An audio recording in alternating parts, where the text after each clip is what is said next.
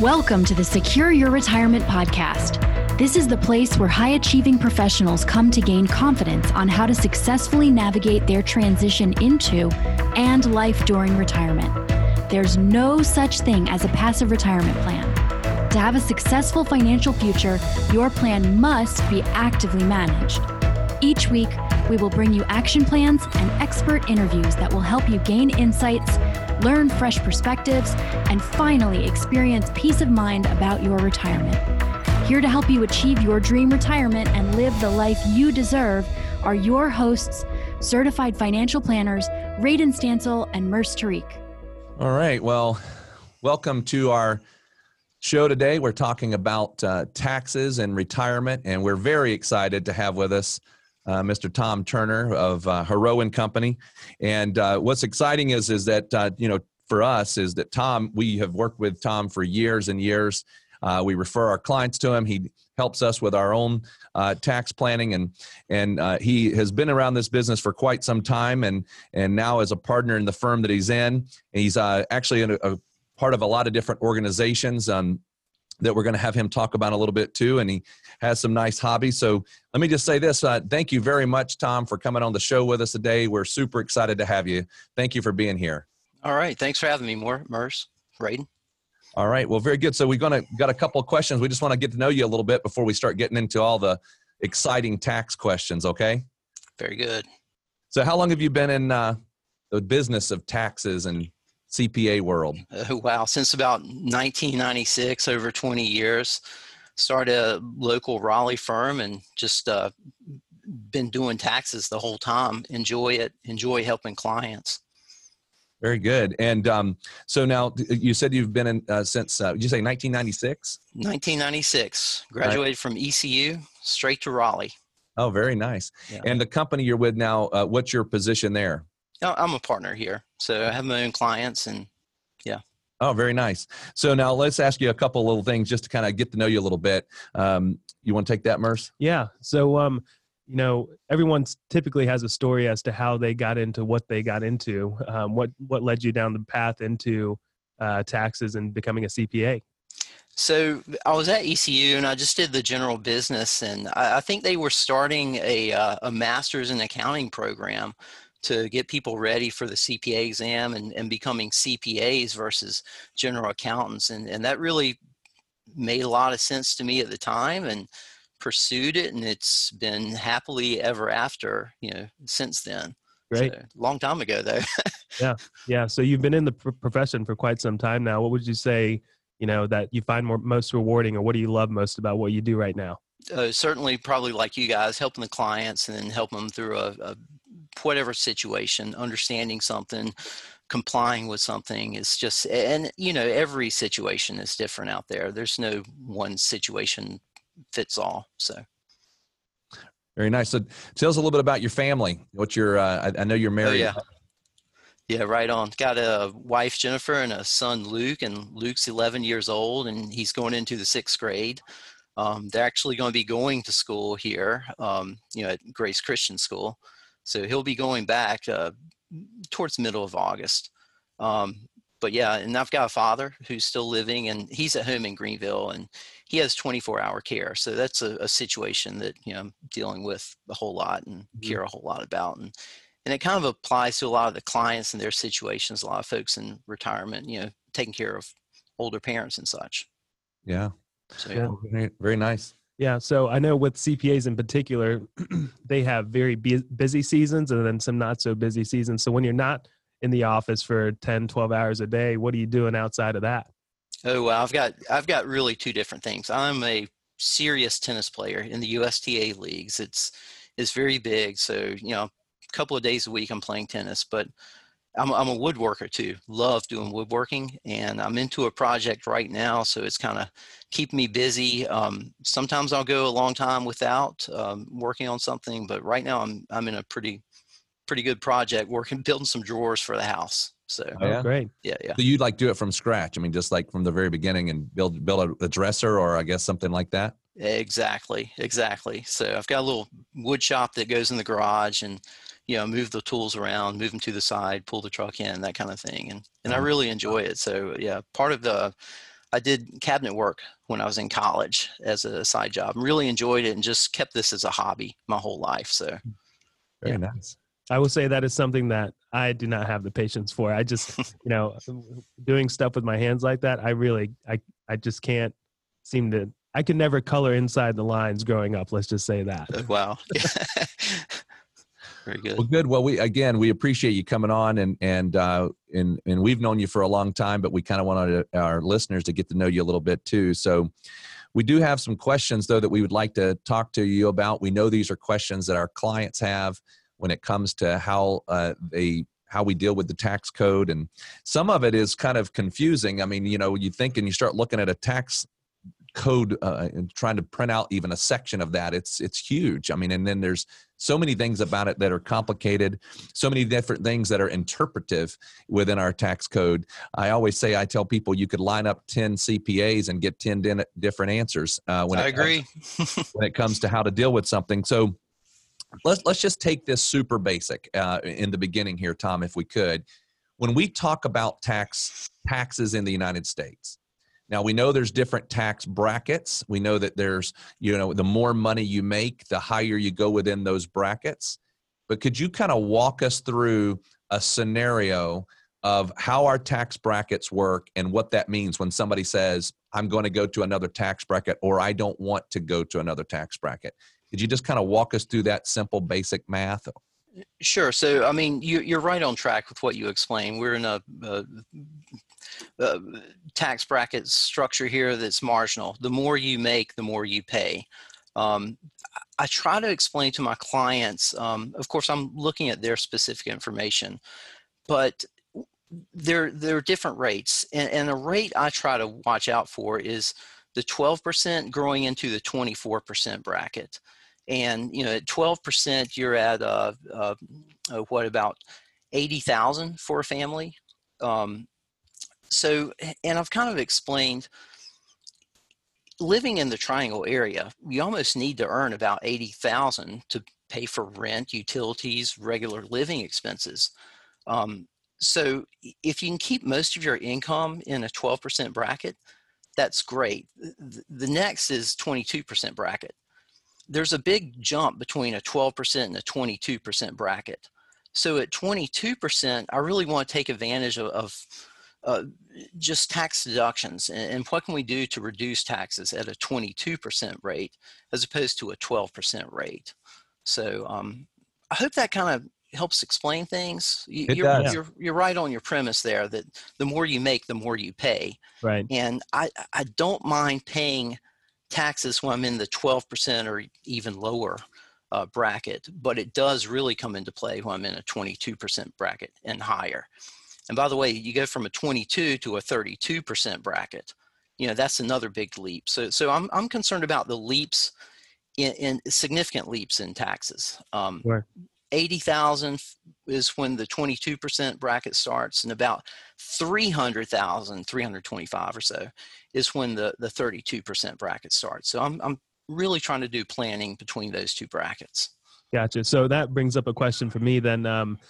So the 80,000 is the 12% bracket. So let's say I'm in the $100,000 bracket, and so that puts me into the next bracket, right? Which is what was 22%. that? Yeah. So you're starting at 22% after 80 grand. Is my 100,000 now taxed fully at that 22%? Can you break that down? How that works? No, not at all. So it's a marginal tax structure.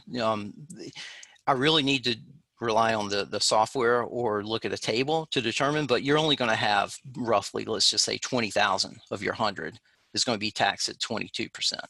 Gotcha. So therefore your deductions up to 20 grand really come into play.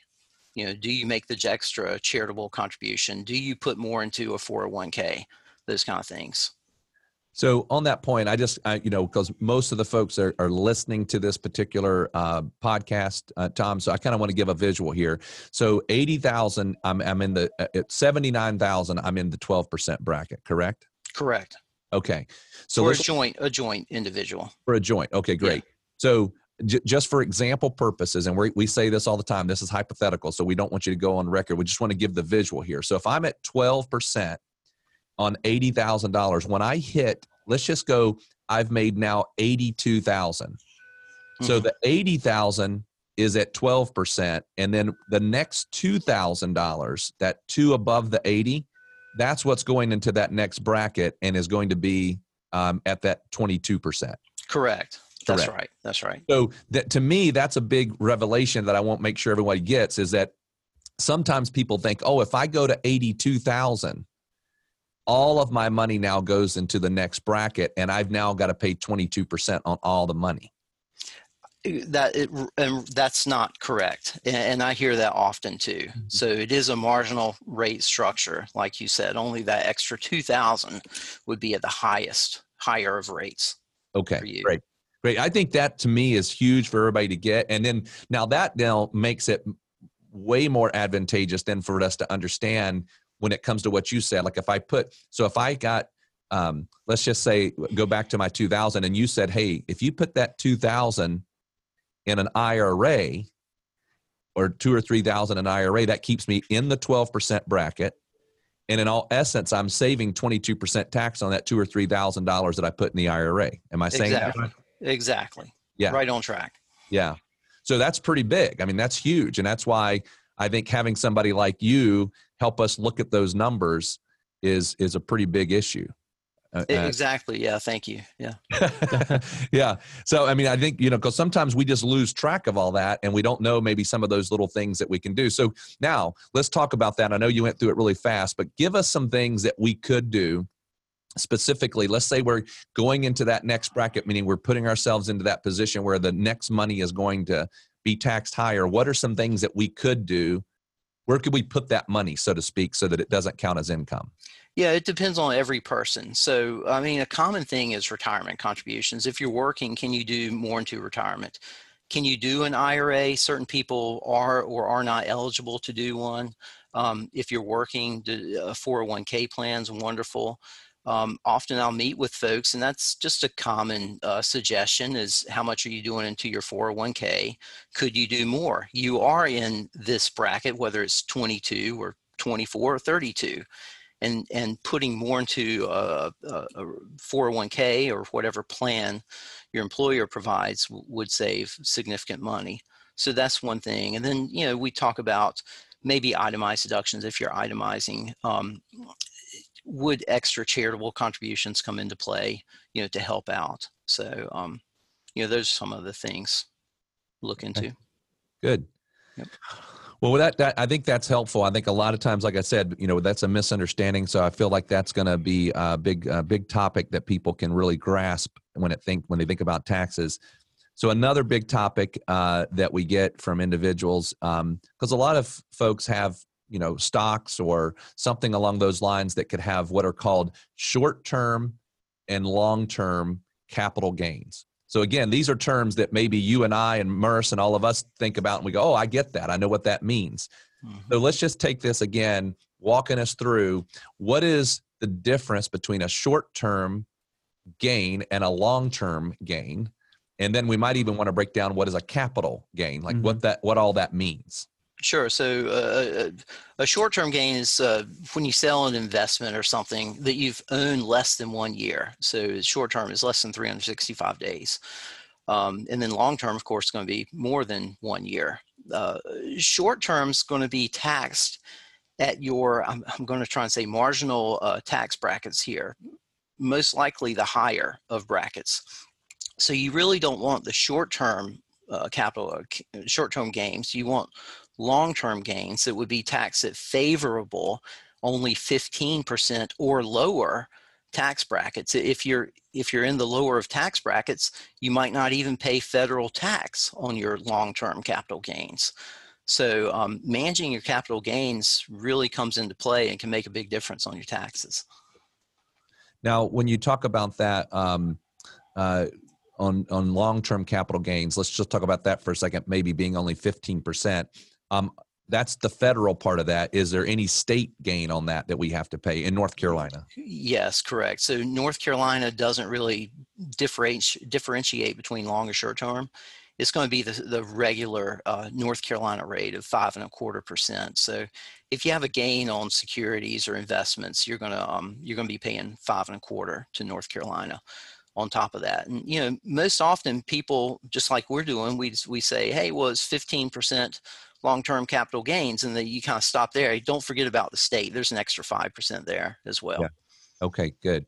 So sometimes when I'm talking to a client, or, you know, they get their monthly statements, and a question that comes up very often, and I kind of want you to go very high level. It pertains to long-term and short-term gains, but can you talk about the difference between unrealized and realized gains in just a very quick high level overview? Yeah. So, I mean, once you ring the register, sell the stock, then you've recognized your gain and you're going to pay tax on it. It's going to show up on that tax statement that you're going to put on your tax return. And of course, IRS knows. Unrealized is you haven't sold it. You haven't rang the register yet. So you own Amazon at a very low cost and it's appreciated nicely. You're not going to pay any tax on that until you sell it. Gotcha. So unlike, you know, dividends and stuff like that, where you're typically taxed in that year, for investments like a stock like Amazon, it's not until you hit that button to sell it is when you realize it, where you could potentially have some tax impact there. Correct. And you guys are managing those portfolios wonderfully, I'm sure. All right. So now we talk about, obviously you got stocks and bonds and mutual funds even, which that has a different layer of complication to it when it comes to this. But let's just talk a little bit about something that I think affects a lot of our clients, and that is when they sell a house. And I think there's potentially misunderstanding when it comes to that as well. So let's just talk first about a personal home. If I buy a personal home, let's say I buy that home and I own it for, well, first of all, does the long-term, short-term capital gain affect me in a house purchase, a primary home? Yeah, so a lot of folks, there's some misunderstandings here. Generally, you're not going to pay tax when you sell your home. The rule says if you've lived there 2 out of 5 years, and if you have a gain of, for married people, $500,000 or less, and that's gain, not sales price, then you don't have tax, and it's, you know, $250 if it's a single person. So generally, if you've lived in the home for at least 2 years and you have, let's say, at least under $250 of gain, you're not going to pay tax on the sale of that home. There's some old rules that people have heard of, and I'm surprised that it still comes up. But rules from 10 or 15 years ago that says you have to reinvest. You don't have to do that. If you sell your home, generally you're not going to pay tax. Okay, and I'm sorry, but because have listeners, I kind of want to walk it through. So let's just say I buy a house, and I buy that house for $250,000. To make this simple, I do no upgrades. I just live in the house for 10 years. I then sell that house, that $250,000 house. I'm single. I bought the house for $250,000. I sell the house for $350,000, which means I made $100,000 on that house sale, on purchase to sell. Do I owe any tax? No, you don't at all, and you don't even have to report it on the tax return. It's under $250,000, so it's just a non-event. Okay, great. Now I buy that same $250,000 house. I sell it for $600,000. That means now I've got a $300,000 gain, a $350,000 gain on the house. Do I owe tax? Yes, you owe tax on $100,000 of the $350 of gain. And if you're a single person, yep. Yep, great. And what type of tax? Is that a long-term capital gain tax? Long-term capital gain. Okay, very nice. Now, what you said though is if I'm married filing jointly, or I'm married and own that house together, then I can make up to $500,000. We each get our $250,000 of gain in there. Correct. That's right. Yeah. So, and Radon, let me interrupt and share something a little bit more that, I mean, folks that have lived in a house that long, I have this situation you're talking about, and it pops up every now and then reasonably often, and they don't realize that there probably were improvements that were made to the house that would reduce the taxable gain. So even last week, I talked to someone who had, you know, maybe $300,000 for a single person of gain. And I said, well, did you make improvements to the house? And so just consider, did you make improvements? Did you redo the kitchen, the bath, put a roof on it, an HVAC, a fence in the backyard? And then after you take a real estate commission off the sales price, do you really have a gain? So I hope that helps some folks out there as well. No, I think that's a great point. So go back to that $250,000 house example and say over the 10 years that you lived in the house, you put in, say, $50,000 into the house for renovations or add-ons or whatever it is. Most people wouldn't even think about that. But now that what you're saying there is that it makes it not 250, but actually you're 300 in. And so now the exclusion is based off of that 300 now, correct? Correct. That's right. Yeah, I think that's a great point. Mm-hmm. Yeah, that's very helpful again. All right, now we're going to talk about something that might be a little bit more complicated, but quite a few of our clients do have rental homes.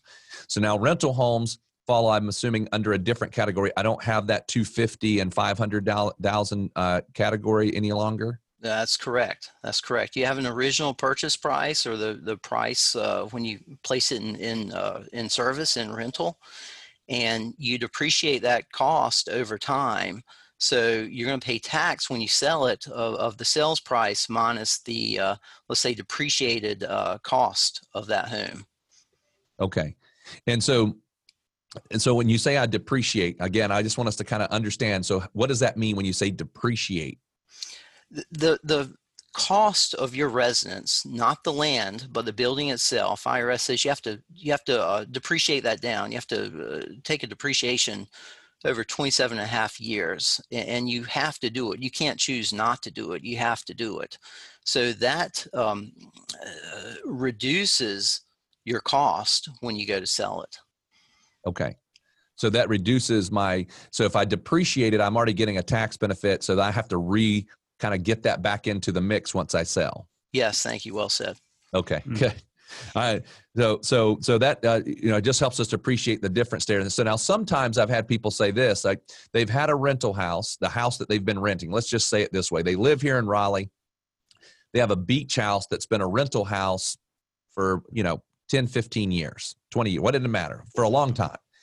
Maybe they've done depreciation on the house, right? But now what they're going to do is they're going to sell the house in Raleigh, right? Which we just talked about. When I sell my primary home, most likely I'm not going to pay tax on that sale. So now I take that money, I move to the beach, to this house that's been a rental house for 20 years. And I now make the beach house my primary home. How does that work? Like, tell me, if I go now and I live in that beach home, say for 3 or 4 or 5 years, and I then sell it, does it convert it over into that primary residence type sale? Or do I have some other complications there? There are some other complications there, and I'd have to talk with the client to determine how much gain, if any, would apply in that situation. Okay. So I guess I'm just trying to make it this way. It's not just simple enough to say I'm going to go move into this other house and convert it over into a primary residence. Correct. Okay. And that's really a question where you should ask me. Right. Yeah.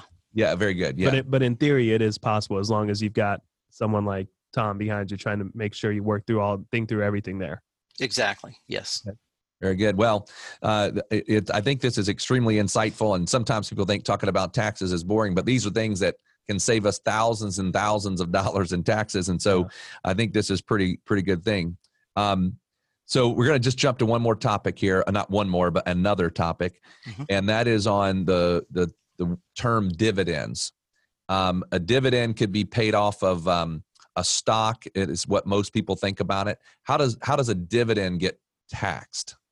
A dividend is going to be taxed when it's paid, and you're going to pay tax. Usually, a dividend here in the U.S. on a U.S. company, mostly U.S. mutual funds, is going to be taxed to that 15% federal rate plus the 5% state rate. And dividends are tricky because you're going to pay tax on it. You may not have received the money. That dividend may have been reinvested in the stock. Hopefully the value of your portfolio has increased, but that company or that mutual fund issuing the dividend has created a taxable event for you. Yeah. So let's just, again, talk that through for a second. So let's say I have a stock and that stock is paying a 2% dividend. Okay. So I'm going to get that dividend, but if I have it set so that dividend gets reinvested, it's not like I got that 2% in my checking account. It just got reinvested. And now all of a sudden at the end of the year, I go meet with you and you say, I owe tax on those dividends. And I go, well, I never received dividends. But the That's reality right. is I did receive them. I just reinvested them. Exactly. And that's what comes into play. And, you get 5 or 10 grand or even more of dividends that you're paying tax on. You really have to pay, current tax out of pocket on your tax return, April 15th, usually every year. So one suggestion I've made, you might not like this, is that if the investment account was the source of the tax that you owe, maybe it would be worthwhile to take some money out of the investment account to pay for the tax. Some people might be tight cash flow wise on the income and regular daily living expenses, and then you're hit with whatever, couple of thousand, 5,000 of extra tax on your April 15th return, and it's basically from investment income. So just thinking outside the box there, that if the investment account was the source of the extra tax, and then maybe the money should definitely be there from the growth in the account. Go there and get the tax. Yeah, Get the money to pay the tax. Yep. I think that's fine. I think we have plenty of clients who do that from year to year, depending on what their tax situation is that year. But on that point, we have a lot of clients that a significant portion of their assets are, say, in IRAs. So I know we've talked about dividends, and once you get it, you're taxed on it. Can you speak to that if that asset is in an IRA? Absolutely. So if it's in an IRA, it's going to have the same dividends, but they're not taxable. They're in that retirement account. So it doesn't go on the tax return at all. And there's no tax. That's, the beauty of putting money into retirement, is it grows tax free. Right. Good. Thanks. Yeah. Because sometimes I know that on that point there, we'll just, sometimes people look at their investment account and they look at that IRA and it says you've got a realized gain, because they'll still show it that way on the platform, whatever it might be, whether it be Schwab, TD Ameritrade, Fidelity, it doesn't matter. They'll say, oh, you have a realized gain of $20,000. And they go, oh my goodness, I'm going to be taxed on this. And the reality is, if it's in an IRA, there is no taxable gain until you take the money out of the IRA and actually take it into your possession. Absolutely. Sure. And just, when you're doing your tax return, if you're doing it yourself, if you possibly get a statement that looks like it's got security gains or dividends and it's in that retirement, it doesn't even go on your tax return. So please don't make a mistake and possibly put it on your tax return. Yeah.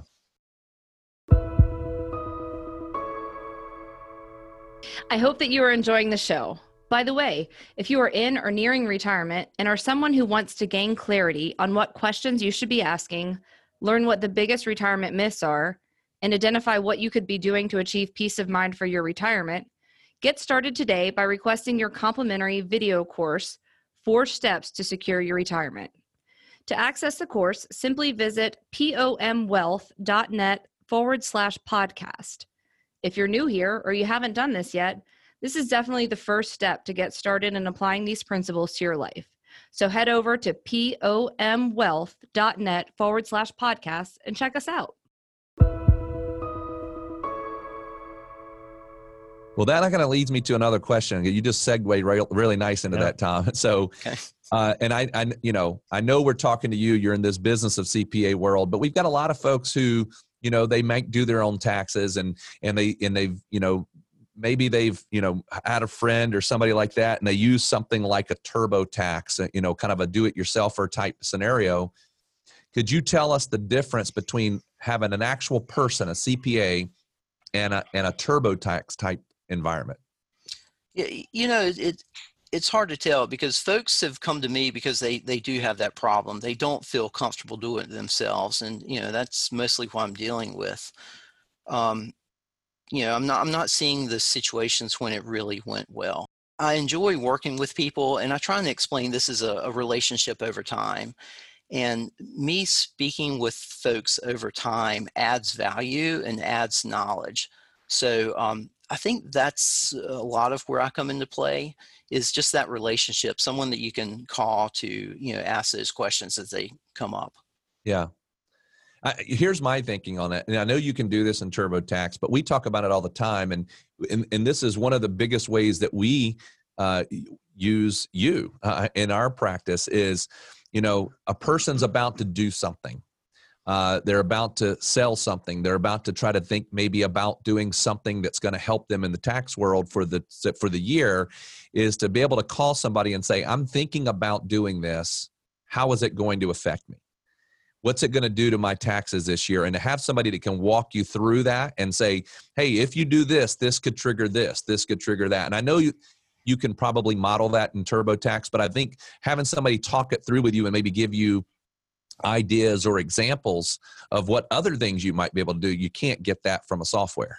Exactly. And that's kind of the nature of the relationships I have and the tax returns I do for individuals is just, we're there. And usually when I do a return, information is received and I'll put together the numbers. And then when I'm finishing, I'll call the client and go over it and say, well, here's what I see. And here are suggestions going forward, whether it's saving on taxes or just general financial advice.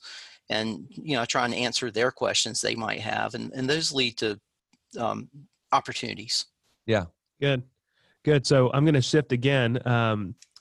Thanks for your thoughts on that, CPAs versus TurboTax. But a lot of our clients are in that world where they are already taking Social Security, or they're thinking about it and trying to think through, when do I take it? How do I take it? And everything like that. But a big question that comes up is, how is it taxed? Is it completely free?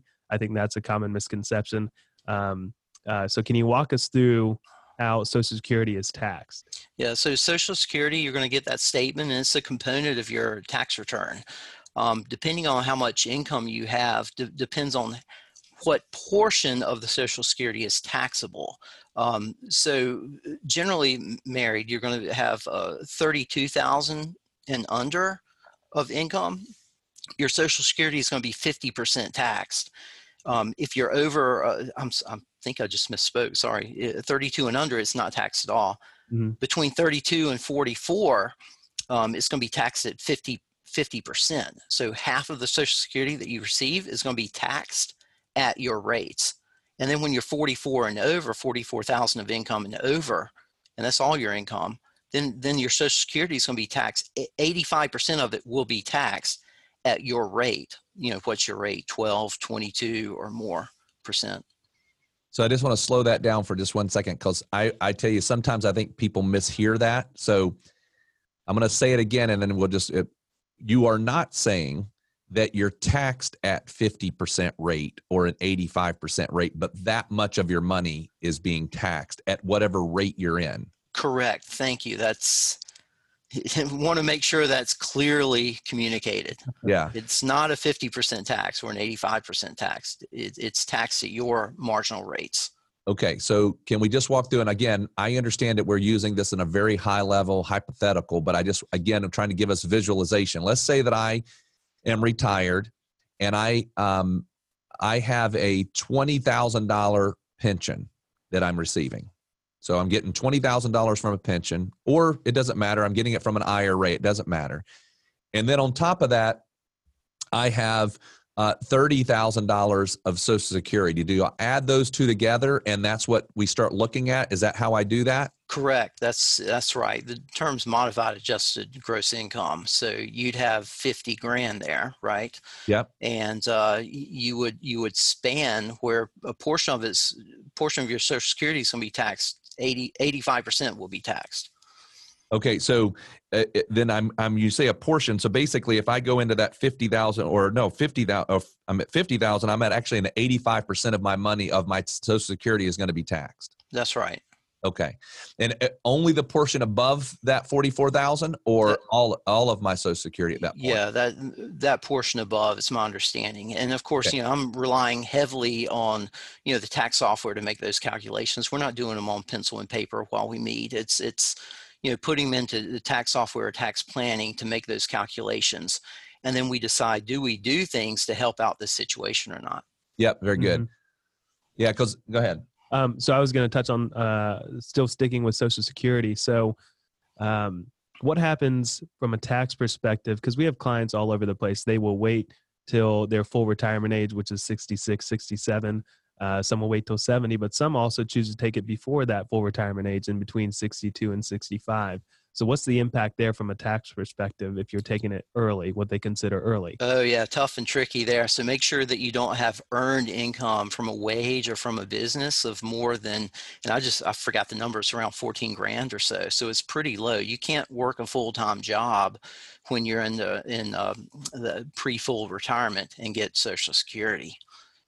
There's a strong payback there.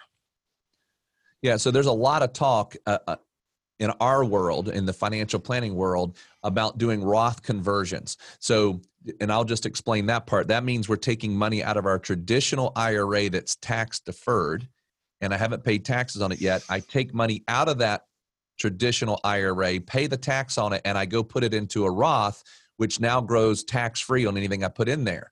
Now, my question is, those Roth conversions could affect me on my taxes on my Social Security, correct? That's right, they could. So that amount that you convert generally is going to be taxable, will increase your income, and thus could increase your taxable Social Security. Yeah. So on that point, so let's say we've got somebody, because again, this is a huge topic of, this idea that if I leave my money into the IRA, the mentality is I leave my money in the IRA that's deferring taxes into the future. If taxes in the future are higher, I should have converted it, paid the taxes today, converted it, put it into a Roth, so I protect myself against future tax rates. So that's kind of the mentality. But if I'm looking at doing that, could you just walk me through what you would do as a CPA? If I come into your office and say, I'm thinking about doing a conversion, what kind of things are you going to look at to help me make the decision on how much I should do? Radon, really, I don't make a lot of those decisions. I can advise people on the general ideas that we're talking about right now. I don't make a lot of calculations on that. I would almost refer that to you guys in terms of growth, how much you expect this to grow, and what do you think tax rates might be far off in the future. Oh yeah, I'm sorry, I misphrased the question. Okay. Let me come back and do it again, because that part, yes, I agree. That would be with a financial planner. What I'm talking about is the taxes on the Roth conversion. So if I'm not talking about future tax rates anymore. Sorry, I'm looking at doing a conversion this year, 2020. And I want to know the impact on my 2020 taxes from doing the Roth conversion and how much Roth conversion I should do that's going to affect me in 2020. Exactly. So I'll ask for all of the components of your income, and we can do a tax planning calculation to determine, what rate you're going to be in, what the tax effect would be of converting, that retirement to a Roth. Yeah. So essentially what you're saying is what you'll do is you'll get all the information, and then you'll basically run some hypotheticals on, well, if you convert this client, then it could result in you paying this much tax. If you convert, more than that, it could put you into this other bracket where you're going to have to expect to pay a little bit more tax. And then you kind of leave it up to, well, how much tax are you willing to pay in a given year? Thank you, Murs. Yes. And the tricky part is, well, what if there's a business? Is it really going to be a low income year, or is there a surprise coming at the end of the year? So, we have to carefully make those calculations to make sure they're advantageous current tax brackets. Yeah. Well, Tom, we're kind of running out of time, but I want to go handle one more question before we wrap up here. And that is something, again, that's been a big topic, and that's qualified charitable distributions. And that's been, really big within the world of in particularly, I think, retirees and how they take money out of their IRAs. So could you just explain how that can work, in particularly within the IRA world? Absolutely. Wonderful decision there. If you're going to donate to a charity and you've committed to do that, whether it's a tithe or maybe you're on a board or something, if you can make that contribution out of your retirement account, it goes against your R&D, so you don't have to take that much in R&Ds. And I believe you can go up to $100,000. So it makes a big decision. I've run those calculations for folks, and it's saving thousands of dollars when you're going to donate to the charity anyway. So take that out of the retirement account as the R&D, and then because you might not use the charitable contribution as an itemized deduction anyway. All right. So I'm sorry, I'm going to go back because remember I want to make sure we define terms here. RMD is what is called a required minimum distribution coming out of an IRA. For everyone today, that's age 72 when you have to take that required minimum distribution out of your IRA. So when you say the word RMD, what are you, I'm asking a clarifying question now. I can take that required minimum distribution. The government says I have to take it out, and I can take that money and give it to a charity, and then I don't have to pay tax on that distribution. Is that what you're saying? Correct. Yes. Okay. So that's really big. If I have a charity and I want to give away money, and I'm going to, because otherwise I have to pull the money out of the IRA, I have to pay taxes on it. And if I just direct it to the charity, there's no taxes. Exactly. Yes. And I have a nice handful of clients that take full advantage of that. And it's just a wonderful opportunity. I'd like to throw a question to you, Radon, that is there a certain amount that has to be done? Does it have to be over $500 or? For which part? The required minimum distribution? For the charitable. Oh, no, you mean that's actually a question for Merce. Yeah, I would say, from my understanding, I don't think there's any minimum there. So if it's $100, because we've had a client actually that has done, call it 10 charities that they like to do to every single year. And they pick and choose how much to each one. The church may get $1,000, and then maybe another place may get a couple $100. So they take the entirety of their RMD and split it up over several different places. So I haven't seen a minimum there. I don't know if there's an advantage to giving a charity of $1 from a tax perspective, but I've seen them do as low as $50 to $100 to $150. Mm-hmm. Well, I try and advise my clients that if it's something meaningful that you really are behind, then certainly do the distribution from the retirement account. And, I try and say, I hope this will be a significant amount. So it's not to, pester with small dollar amounts. Certainly the American Red Cross or $25 deductions here or there, I say it's fine to just make it out of pocket, just mechanically. Mm-hmm. Yeah. Well, Tom, I tell you, we could sit here literally for hours and talk about all these things, and we have to do that all the time with our clients, and I know you do as well. And so here's what I'd like for you to do, if you could. So if a client or a person out there listening, they don't have to be a client, but if the person is listening and they say, man, I really would like to have some of my questions answered, what's the best way for them to get in touch with you? A phone call is probably best. Phone number is 919-788-9570. This is Haro & Company. And again, my name's Tom. Email address is tturner@hcocpa.net. So phone call, email, any of those will work. But thanks for that, Ray. Website? www.hcocpa.net. Yeah, and we'll have all that in the show notes as well, as far as that goes. So could you tell us just real quick, how does that work? If I come to you and I want to use you to say, help me with my tax return, like what do I need to expect as far as engaging with somebody like you as a CPA? I mean, do you have like a flat fee that you do that? Is it hourly? Like, how does that work? It's generally hourly. However, most folks expect a certain amount. So based on a quick conversation, I can give you a pretty strong quote as to, how much it would cost. Assuming things are basic, it's would be pretty much that quote.